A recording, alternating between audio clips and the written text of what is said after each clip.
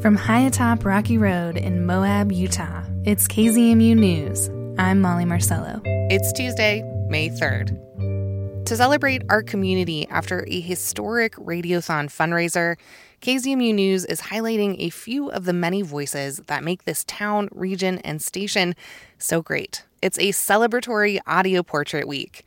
Yesterday, we heard our very first one that ever aired on the newscast.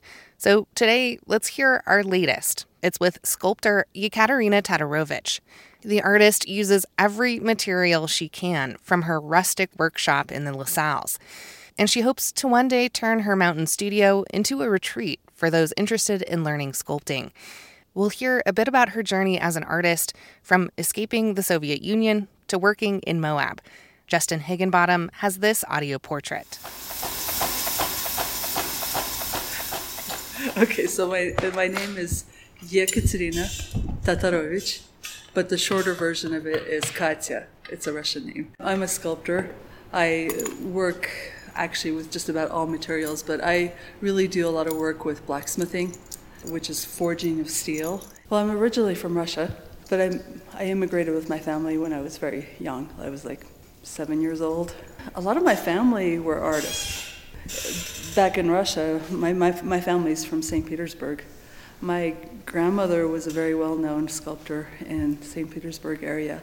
And then my grandfather on my father's side was also a really well-known sculptor in Russia.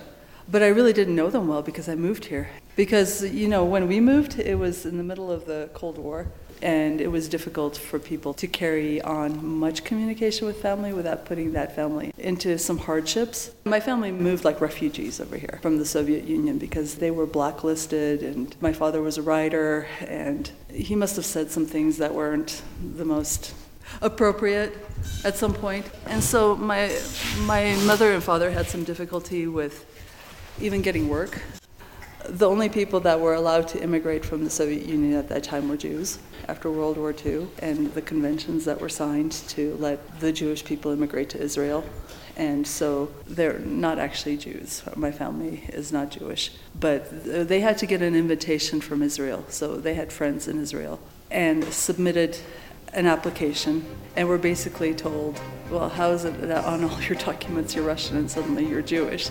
So why don't you explain this?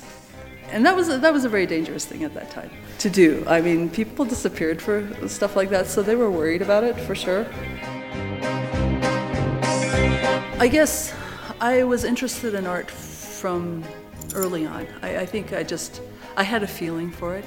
And so the first time I touched clay, I was like, oh, 3D is how I like to work. But I did a lot of drawings and so forth. As a matter of fact, when we were leaving Russia, I had drawings that I did that were confiscated by security because they thought it was professional artist work. And they said, well, you can't take professional artist work out of the country. So we had to leave it with my grandfather. When I went to the university, the sculpture program specifically was going through a lot of changes. It was just a little bit of a mess. It was just timing was off. It worked out good for me because I just kind of pushed myself to learn, and I had the studio to myself most of the time over there because nobody else wanted to stay all night. So I taught myself a lot of things because I wanted to learn more in depth about metalworking. I actually started teaching myself blacksmithing at that point because I wanted to do large-scale work, and I couldn't afford to do bronze, So I actually went around and I found jobs, and I went looking for jobs in foundries, which at that time was a little bit more difficult because there was a lot more discrimination. They thought I was looking for like a secretarial job, right? And when I said, no, I want to work in the production area, they said, we haven't had to hire anybody in 20 years. I'm like, yeah, right. So I did finally find one. I learned a lot over there. When these collectors saw my work, they really liked the work, and they introduced me to a prominent sculptor in New Jersey who told me about the Johnson Atelier, which is an incredible sculpture foundry that did work for artists all over the world. Just incredible. So I got an apprenticeship over there. I got a scholarship and an apprenticeship and started work there. So I learned a lot, and I got to work on restoring Henry Moore sculptures, working with just like some of the sculptures I was reading about in my history books. The work that I do that's purely aesthetic, it's usually an exploration for me of life, really, of my relationship to life, of understanding life, of trying to get to the deeper meanings of life. And oftentimes I'm looking at the underlying tensions that create the relationships we have, the interactions, the emotions that come up. A lot of times I'm dealing with these more subtle background tensions. And then I have a functional side. And I like them both. They serve differently.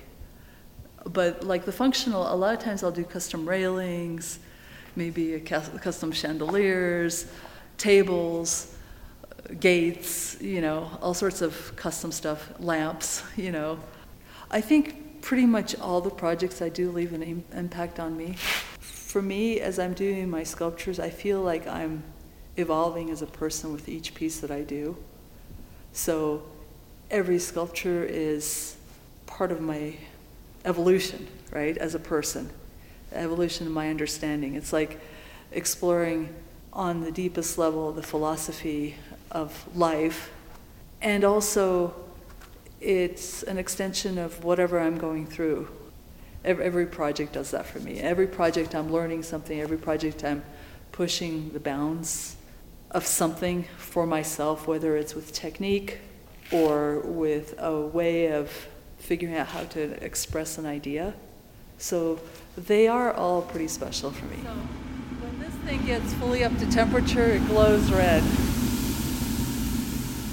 Sculpture, and just to be clear what we're talking about, because I don't think we actually even mentioned what it is. It was the memorial sculpture for Kylan and Crystal. It's a rose and a sunflower kind of intertwined, and there's also some azurite stones that are mined here locally. You can see a lot in a person's eyes. Just seeing that love that they had was really inspiring to me, and kind of the twinkle in their eyes. It's something that you just see like a part of a person's soul, and you can see that the soul is good. The feeling that something that is so pure and so beautiful, somebody would feel like they should destroy that. That was just really, really painful to me. I just didn't want that to happen and the memory of these two people just to disappear. I think it's easy to hate when you don't know somebody. If you don't know them, if they're the other, if they're whatever, you can make a split-second decision and decide that this person is not worth having in the world. And maybe if more people can find the connection, if more people can see the value of these people that were here, maybe it can open up to people seeing other people as well more deeply, rather than just a superficial assumption. So that was my hope with some sort of sculpture for them. When it's tempered, you're actually building a tension into the metal. So watch this when the hammer falls on really tempered to a part that loses the temper. So if you drop it here, the hammer bounces because of the tension that's in the steel, right? You go to here, see the difference? Almost no bounce because it doesn't have the same temper in it. My actual plans for this place eventually, I told you about the Johnson Atelier. I want to create something similar to that over here. Probably have a bit of an international type of deal. So I want to make it to where it'll be the kind of thing somebody like myself could learn from. For me, finding the knowledge and techniques has been really important, and it's been a difficult journey in some ways, because when I was at the university I couldn't find people that had the knowledge that I needed, and I really had to search, and it's difficult. It can be really difficult finding the information, and when I came across that foundry, it was just like, it was a blessing, it was incredible, and there aren't many opportunities like that.